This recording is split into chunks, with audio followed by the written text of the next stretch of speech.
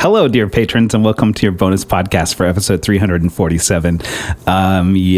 What's up? I still am kind of getting over COVID stuff, so forgive me if I cough. No, I think I'm good. Today, I don't do these little intros to this. I haven't in a while. Do you like it when I do these? Today's bonus was sent in to me by this week's guest, Lotus K. And she's reading a section of the book, it's called How to Be a Good Friend.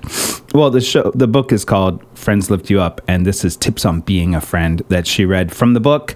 I thought it'd be a fun little thing to include because we talked about it, and she was kind enough to record it and send it to me.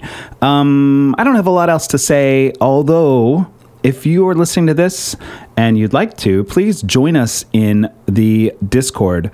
I'll put an invite in the show notes for this. It's basically like a walled garden of chat. So there's a little bit of action going on there. Hello, Sean and Sean.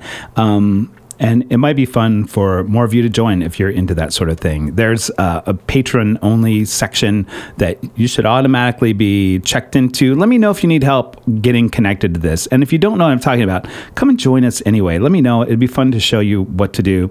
And I think that's really it. All right, so let's get to our bonus podcast and be ready for next week's episode. I just did the interview for it, and it's really good. And the bonus.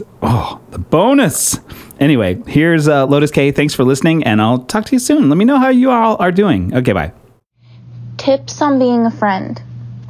Shut down negative talk of others. Gossip can be hurtful. If you hear someone being talked about in a way they wouldn't want, stand up for them like you would want someone to do for you. If you see someone by themselves, don't be afraid to go over to them and make the first move. Try not to take it personally.